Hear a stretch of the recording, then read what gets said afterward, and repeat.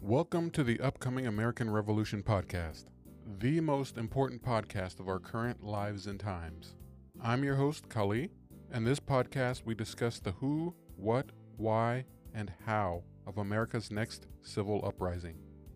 Please subscribe at Spotify, Apple Podcasts, Google Podcasts, or anywhere you listen to podcasts. All right, what to do with politicians who support red flag laws? This past week, in the recent aftermath of the horrific mass shooting in Uvalde, Texas, 10 Republican senators proclaimed their support for national red flag laws. But what are red flag laws? Quite simply, red flag laws allow government to remove constitutional rights from people who have not been convicted of any crimes. Generally, they allow someone who is concerned that someone else may be a threat to society to initiate a chain of events that can lead to the loss of rights to someone who hasn't actually broken any laws or committed any actual crimes. They are proposed as a way to minimize the threat of mass shooters, but as written, they are grossly vague. As an example, if an ex-boyfriend or ex-girlfriend of yours wants to harass you, or even if someone doesn't know you, they realize they can hurt you by reporting you to a law enforcement agency, and then a judge who you've never met, who's never met you, who's never spoken to you, and you've never spoken to them, can sign a search warrant for your home. And with that search warrant, the police department raids your home and seizes your firearms. What's worse is these red flag laws can be initiated anonymously. Imagine that. Someone who you don't know makes a complaint about you that causes you to lose your rights to own your firearms. Do you think such a law could be used maliciously, maybe? Maybe not. Now, one can make the argument that these laws allow government to keep people safe, but well, most of us know that that is straight bullshit. Even if such an infringement on rights of some proved valuable every now and then, there is still the foundation that owning firearms is a right. And quite simply, rights cannot be removed if one hasn't been convicted of a crime. It turns the system upside down because in the United States, Americans are presumed innocent until proven guilty. That is the law, and that's our tradition of liberty and freedom. That is, unless you're John Cornyn, Tom Tillis, Roy Blunt, Richard Burr, Bill Cassidy, Susan Collins, Lindsey Graham, Rob Portman, Mitt Romney, or even Pat Toomey. All of them are traitors without fail. Luckily, most of them will not survive this. Many are expected to lose their seats in November, and others realize the futility of running and are retiring at the end of their terms. Good riddance. But should you really be mad at these Republicans who care so little about defending your rights? Well, probably. They've proven that they are willing to sell you, their constituents, and the rest of the nation's citizens, since they represent the federal government, down the river as subjects and slaves. Should you be horrified and angered that these senators sold out the Constitution and the Bill of Rights, though? Absolutely. But how can Americans who care about their rights fight back against these red flag laws? Well, until violence is absolutely necessary, Americans must fight back cautiously and peacefully. But Americans need a strategy. What do Americans do with dirty politicians who support red flag laws?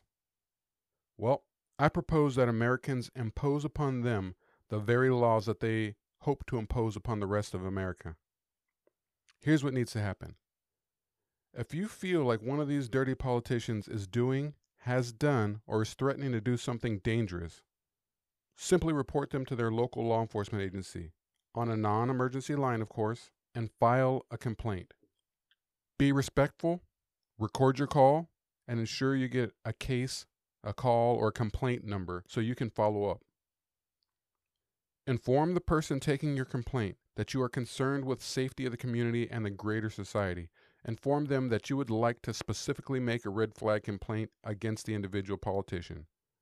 You can inform them of what the politician said, and so long as you have actual safety concerns, insist that your report be taken.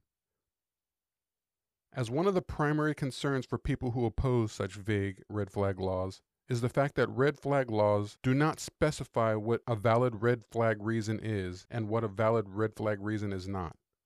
Of course, that's exactly why they want red flag laws, because the definition will change over the next few decades.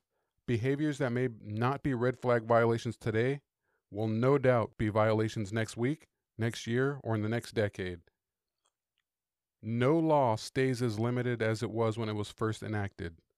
Just like government, the goal of laws is to grow and become more comprehensive. Remember when the Patriot Act came in?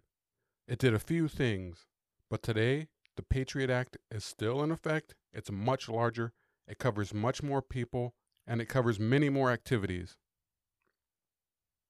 Well, the end goal should be to wrap all of the people who support red flag policies under red flag complaints. It is the only way they'll ever truly understand the threat that these laws pose. These politicians should be subject to accusations, threats, having their homes searched and raided, and maybe they'll understand why this should not be supported. Why this strategy would be effective is because the dirty politicians who support red flag laws will be forced to run and hide from the very laws that they are trying to impose on other citizens. Once video and audio recordings of red flag complaints against politicians start finding their way to the internet via social media, and when Freedom of Information Act or FOIA documents start being shared throughout communities, red flag laws will lay bare the ridiculousness of their shallow thinking. Now, obviously, no one wants anyone hurt by mentally disturbed individuals who communities recognize as threats. However, that does not mean that everyone else should be subject to losing their rights. In effect, red flag laws force some people merely accused of being some form of threat to somebody to have to prove themselves innocent before a crime that has not even been committed occurs. This is, of course, opposed to requiring government to prove a citizen guilty of an actual crime. This is gulag, third world dictatorship stuff. This is something Saddam Hussein, Idi Amin, or Hitler would have and actually have done. They did this stuff. Think about this. If government can seize or restrict the rights of someone who hasn't committed any crimes based upon mere reports that an individual might someday commit a mass shooting, how long will it be before government decides that it can jail someone upon mere reports that an individual might commit a mass shooting? Wouldn't that be the natural next step? But let's step back. Would it be better for the free individual if red flag laws were created? Or would it be better for government? Who gains more power and who loses power? Does anyone think government won't attempt to expand the scope of any such red flag law? Especially if red flag laws prove inadequate in stopping mass shootings. And let me give you a hint on that. If you haven't figured it out already, red flag laws will prove inadequate in stopping mass shootings. What do you think? I want to thank you for stopping by and listening to it, and I want to thank you for all your support. If you get the chance, you can visit me at www.theupcomingrevolution.com. Thank you so much, and we'll talk to you in the next episode. Subscribe now to the Upcoming American Revolution podcast if this sort of discussion makes you think and you like to hear this mix of political commentary applied over historical context and laid over practical issues related to a civil conflict. I'd love to have you as a subscriber, and as always, subscribing is free.